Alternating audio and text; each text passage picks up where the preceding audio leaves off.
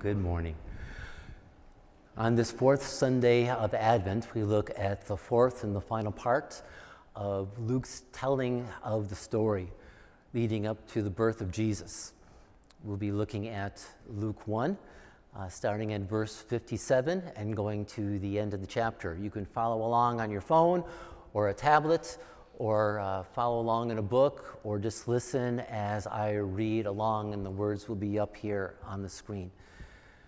I invite you, as always, to join me by standing either in your heart or physically before God as we read these words from the book that we love. When it was time for Elizabeth to have her baby, she gave birth to a son. Her neighbors and relatives heard that the Lord had shown her great mercy, and they shared her joy. On the 8th day, they came to circumcise the child, and they were going to name him after his father, Zechariah. But his mother spoke up and said, "No, he is to be called John." And they said to her, "There is no one among your relatives who has that name." Then they made signs to his father to find out what he would like to name the child. He asked for a writing tablet, and to everyone's astonishment, he wrote, "His name is John." And immediately his mouth was opened and his tongue set free, and he began to speak, praising God. And all the neighbors were filled with awe, and throughout the hill country of Judea, people were talking about these things. Everyone who heard this wondered about it, asking, "What then is this child going to be?" For the Lord's hand was with him. His father Zechariah was filled with the Holy Spirit and prophesied, "Praise be to the Lord, the God of Israel, because he has come to his people and redeemed them. He has raised up a horn of salvation for us in the house of his servant David, as he said through his holy prophets of long ago. Salvation from our enemies and from the hand of all who hate us, to show mercy to our ancestors and to remember his holy covenant, the oath he swore to our father Abraham, to rescue us from the hand of our enemies and to enable us to serve him without fear in holiness and righteousness before him all our days. And you, my child, will be called a prophet of the Most High, for you will go on before the Lord to prepare the way for him, to give his people the knowledge of salvation through the forgiveness of their sins, because of the tender mercy of our God, by which the rising sun will come to us from heaven, to shine on those living in darkness and in the shadow of death, to guide our feet into the path of peace." And the child grew and became strong in spirit, and he lived in the wilderness until he appeared publicly to Israel. God's very word. Thanks be to God, and you may be seated.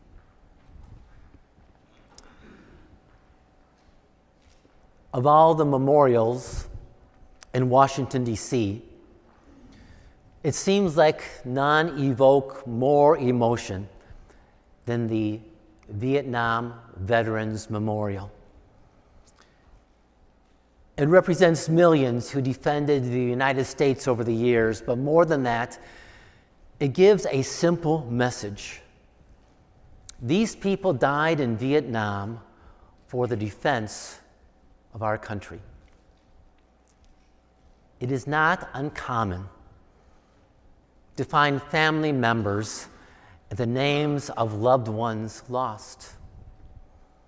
Nor is it uncommon to find veterans there by certain names, weeping there or etching the name on a piece of paper. And if you would ask someone about that, it would not be uncommon for that person to say this was more than simply a mate, but to say, "This guy gave his life for me. This guy gave his life for me." The message is simple. The message of the Christian faith is not at all difficult to understand. It might be difficult to accept, it might be difficult to act on, but the message itself is not difficult. So clear, children understand it. People of any background, of any culture, any education can comprehend the message of the Bible. It's this: Jesus came to give his life for me. He gave his life for me. For God so loved the world, he so loved the people of the world, that he provided his Son to die in the place of people who deserved payment for their sin and to be separated from God eternally. He gave his Son so we could live and live with him. Christmas, unfortunately, can cause that message to be lost or muddled. I enjoy Christmas. I know that sometimes I'm a bit of a hard nose, but I like Christmas too. Yes, I didn't always have a Christmas tree, but we got one this year. It's easy to get caught up in the decorations, to get caught up in forgetting the real reason for Christmas and to celebrate this day. It's a wonderful message, isn't it? This is the day we celebrate God gave his Son for us. But it's not always that clear on Christmas Day or the Christmas season. I don't know about you. Sometimes we like to just do some mindless thing and watch a Hallmark Christmas story. I mean, the message is simple, right? We could all write it. Once you know who the characters are, and after the first 10 or 15 minutes, you know where the story's going, you could write it. I could write it. I mean, when my grandnieces and grandnephews want me to tell them a story, you know what I do? I pull out the Hallmark outline, and I just plug in new characters, and I plug in a new plot, and I just follow along. This one we saw a couple of weeks ago. We knew where it's going. The community was going to gather around at this Christmas Eve gathering in the community square, and everything was going to be all right. But the last song, they transitioned from away in a manger to Santa Claus arriving, and they segued immediately into Santa Claus is coming to town. And I thought, who wrote this? Who wrote this? To prepare people for the life of God's Son, God sent a messenger. God didn't want people to miss the message or to misunderstand the mission. God's Son was coming to earth to save us from ourselves. So he sent John the Baptist to point people to the one that Father God sent. This morning we're going to reflect on John's beginning, his birth, but more importantly, why John came. The message of salvation, the message of hope. A salvation that Jesus Christ would provide the way to set his people free. So let's look at this story. As we read, starting at verse 57, John's born. When Elizabeth's 9 months of pregnancy were completed, she gave birth. The people knew the story about the angel appearing to Zechariah, telling him that his wife, though she was going to be very old, was going to have a son, and this child would be extraordinary. He would prepare the way for the Messiah. They also heard the story of how Zechariah lost his speech when the angel appeared to him. He had asked for a sign. How could these things you are telling me are true? And the sign was that he would lose his speech until the son would be named. says that family and friends came together to share this joy, to rejoice that God has shown favor to them. What wonderful verses. Elizabeth had her community surround her to celebrate the joy of this. A far different picture in chapter 2, when Mary would give birth, and the lack of community around her. We'll reflect on that in a little bit tomorrow morning. And then there is not only his birth, but that there is his naming. Under Jewish law, 8 days after birth, a son was to be circumcised, given the sign of the covenant that says, "You belong to me. I am your God." At that time, it was expected the family would give the child a name. And because Zechariah couldn't speak, others were stepping up to name the child. And they all suggested, "Zechariah, we should name the boy after you." And Elizabeth said, "No, you are not to name the child Zechariah. You are to name the child John." And they all said, "But no one in your family has that name. Honor your husband by naming your son after him." And they made signs to Zechariah to get his opinion. And he got a tablet and he wrote, and it said, "His name shall be John." In accordance with the angel's prophecy 9 months earlier, he began to speak. And the people, it says, were filled with awe and fear that God's presence was here and present with the boy. And so the joy that flowed from Zechariah burst out into song, a song not about his son, but about his son's message.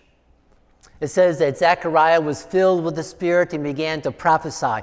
And here the word prophesy is not about telling the future. It's not about predicting. That word prophesy here means simply to proclaim, to preach. That's what it means in this context. To express a song not about his son coming, but about the one his son would point to. His song has 3 simple parts. First, he begins by showering God with praise. He opens up because God is worthy of receiving the praise. We have a spiritual stockpile that is huge and wonderful. And we have a God that is great. And when we think about that, our praise for him should hardly be contained. And like Zechariah, when he reflects on all that God has done, we can't stop ourselves from spilling into praise for God. It teaches us to manage life in such a way that we are mindful every day of all that God has given to us. And what a wonderful God we have and all that he has provided. Taste and see that the Lord is good. Isn't that part of our heritage and tradition, to always pause and reflect on what God has given to us? In Lewis's book, The Voyage of the Dawn Treader, Prince Caspian nears the end of the book, and he reminds himself that he needs to stop focusing on all that has been taken away and focus on all that's been given. God is not a taker. God is a giver. And he gives and he gives. And with this comes a word of caution. Because the evil one will do everything to convince us that we are not spiritual princes or princesses, but that we are spiritual paupers. He will work hard to make us unaware of the scope of the stockpile of blessings God has given to us, to make us forget that we are daughters, to make us forget that we are sons of the King, to forget about God's gifts and just to walk around like we're scavengers picking through the refuse piles instead of walking like the spiritual children of the King that we are. And when this starts to happen, when you notice in yourself that you're starting to become a spiritual pauper instead of a spiritual prince, God's remedy is to gather with his people and to use them to lead you into the praise and the blessing of God. Zechariah begins simply by showering his praises on God.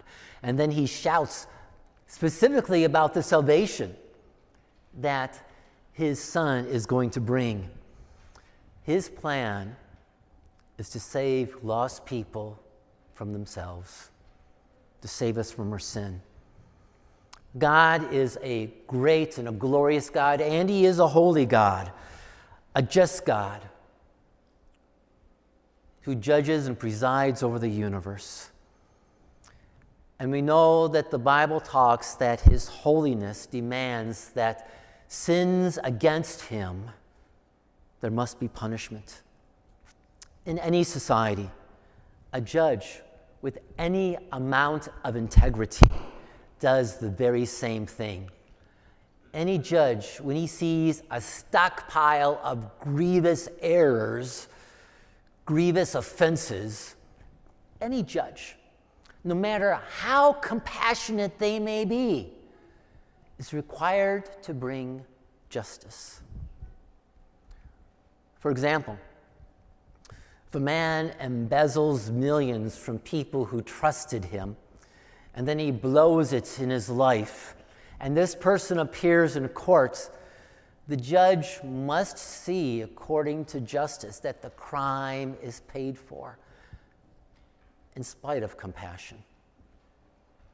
Imagine how shocking it would be for a judge to hand down $1 million fine, 39 years in prison, in this embezzling example. And then the judge stands up and takes off the robe, and he pays the fine out of his own savings. And then he voluntarily exchanges himself with the guilty man. And we've heard this before. What would be the reaction of the embezzler? Shock? Disbelief? Dodging a bullet? Or gratitude? Why would someone pay for my crimes? And why would the judge do that?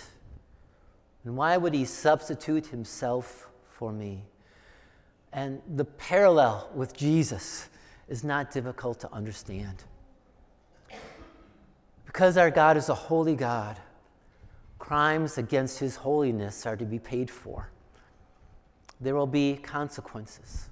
We fall short. And the Bible says the wages or the penalty of our sins against God is death, eternal separation from God. It says that we all fall into this category. There is no one here who is better than anyone else, and there is no one here who is any less. We're all made in his image, all incredibly valuable to God.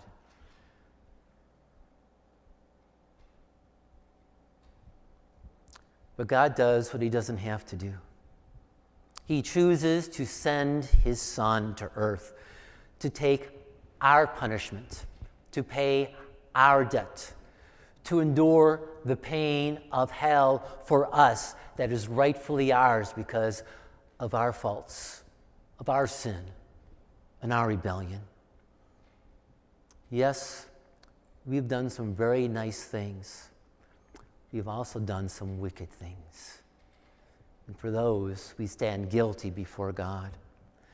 But to those who confess their sin, who admit that they haven't measured up to God's law of perfection, to those who ask for forgiveness and accept Christ's death on their behalf, are freed from the penalty of sin, and God brings us into new life. And we walk in a new way. We are filled with gratitude, and we understand that we are spiritual princes and princesses. We want to live in a way that pleases God. This is what Zechariah does.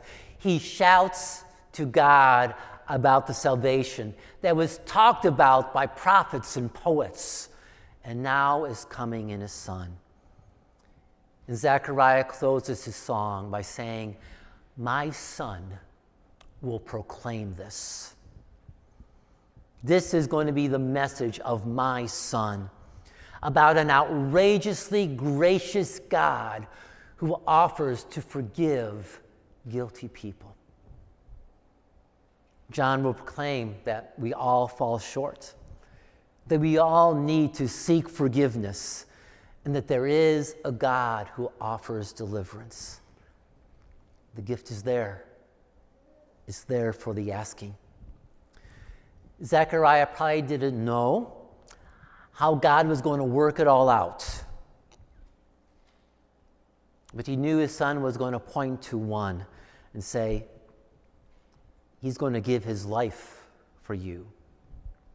He'll give his life for you. And as John grew, he lived the life of a prophet.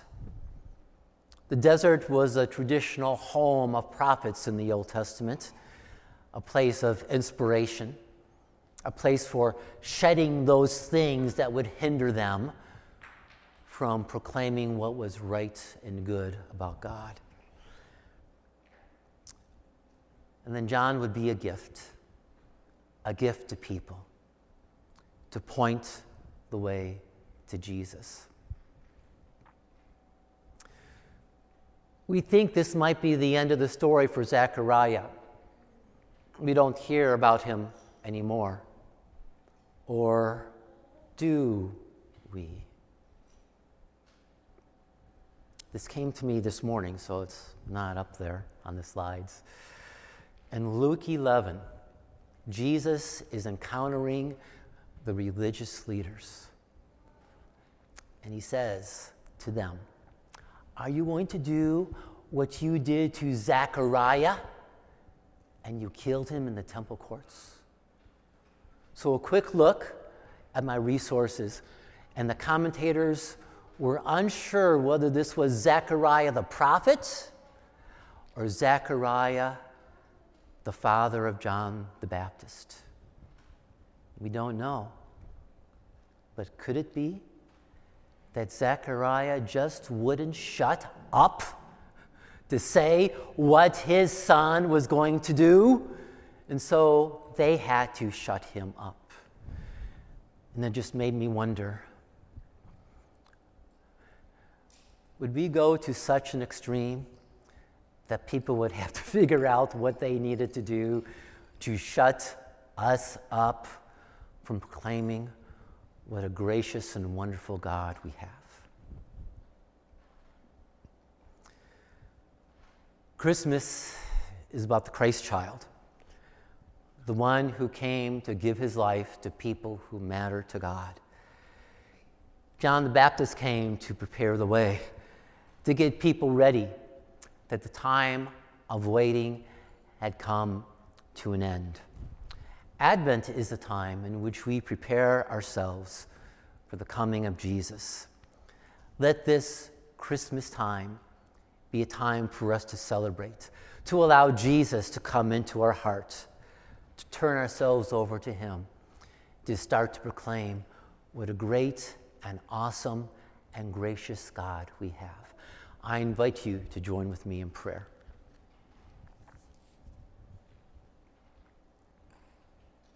Father God, how we thank you for your great love. Thank you that you sent prophets and poets and a person by the name of John the Baptist to prepare people's hearts to receive your Son. We long to receive him and to hand over to him anything in our lives that is not in accordance with his love and his care. And we pray, Lord, that in this Christmas season, you will, in the midst of our joyous festivities, always keep our eye on your Son who gave himself for us. So we pray as we continue on into Christmas, move in our hearts, move in our minds in such a way that we are always mindful that you have made us children of the King and not spiritual paupers at all. And so we give to you our praise and we give to you our adoration. And Father God, we pray that you will continue to lead and guide us, and we pray that you will lead and guide us as a community of faith here called Discovery Church. We give you thanks for how you lead us as children, how you lead us as adults. We join with those who rejoice in a new job and a new vocation, and pray, Lord, that you will help with transitions at work and transitions at home. We give you thanks for that. We pray for healing that's needed in our lives. We continue to lift up Sue, that you would bring healing to her back. We pray for Sid's dad and his waiting for test results from the treatment for cancer. We pray, Lord, that you will give healing and strength to him. We pray, Lord, for our weaknesses, and we pray, Lord, that you will bring healing and health. And we pray for those who find this Christmas season hard through losses in their lives, through things not being as they long for them to be,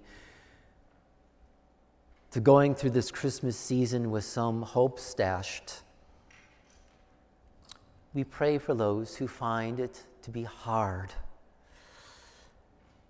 We pray for those who experienced loss this year, where there will be an empty chair at the table, or the chairs will be rearranged.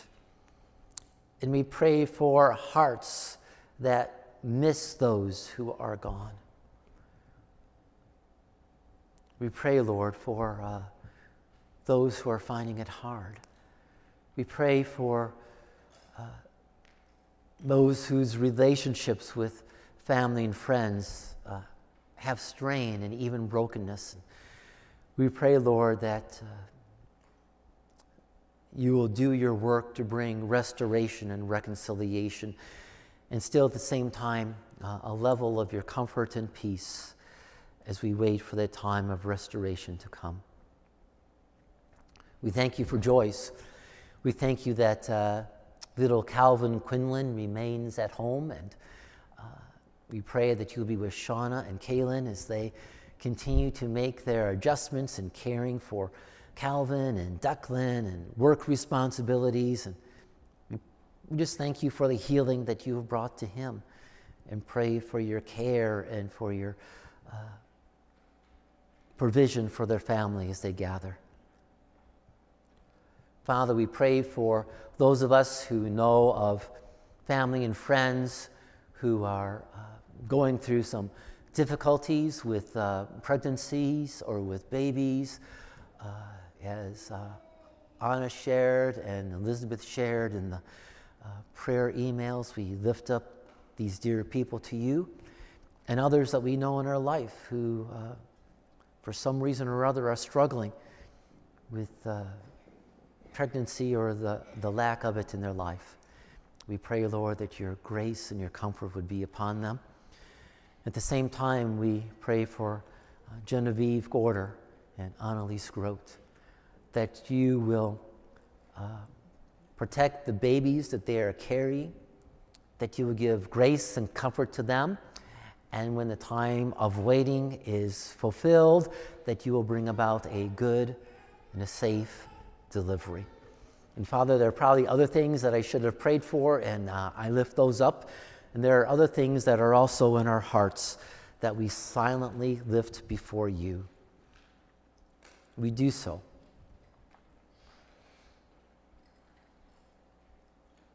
Thank you for hearing our prayer, for loving us so much that you are already at work to provide the answers.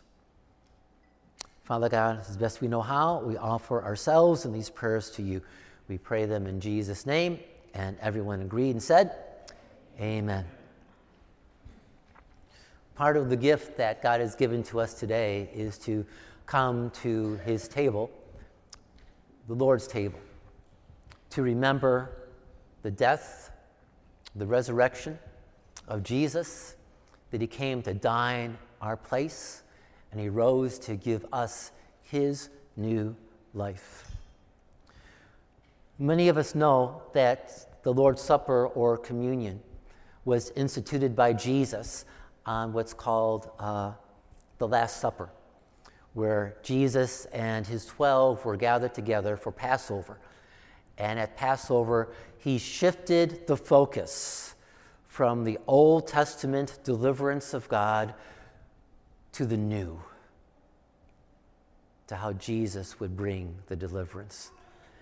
I find it intriguing that in my study of things that the Old Testament people of God would focus on when they gathered around Passover are the things that we gather around when we come to the Lord's table.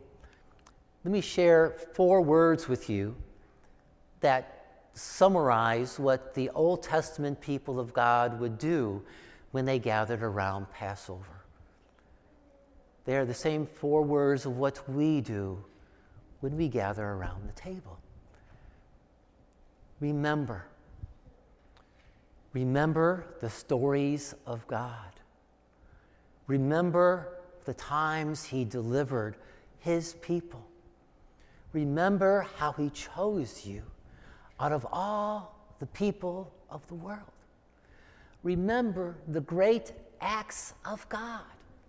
And so we come to the table and we remember this greatest act.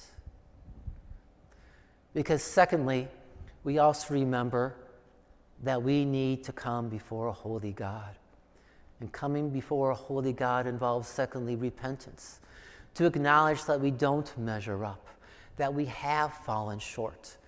And one of the things in the Old Testament is they would offer their sacrifices to say, we have fallen short. Well, our repentance is not about the sacrifice that we bring, but the sacrifice that Father brought us. He brought us the sacrifice of his Son. And when we receive it, we acknowledge that we have fallen short and we need his sacrifice for us. And just as God has forgiven us, thirdly, we forgive others. There's a community aspect when the people would gather. As we have been forgiven, so we forgive others. When we come to the table, we remember that we have been forgiven. And part of the result of that is that we forgive others in our community who have hurt us. Then lastly, thankfulness. Thankfulness for all that God has done for us.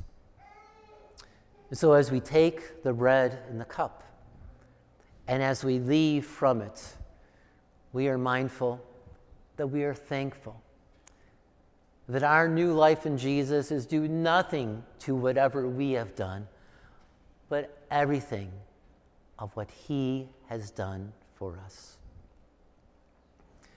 As we come to the table, I invite you to join with an ancient tradition that goes back centuries. It's called the confession of our faith, trusting in the things that are foundational to what God has done and how he has shaped us. It's called the Apostles' Creed.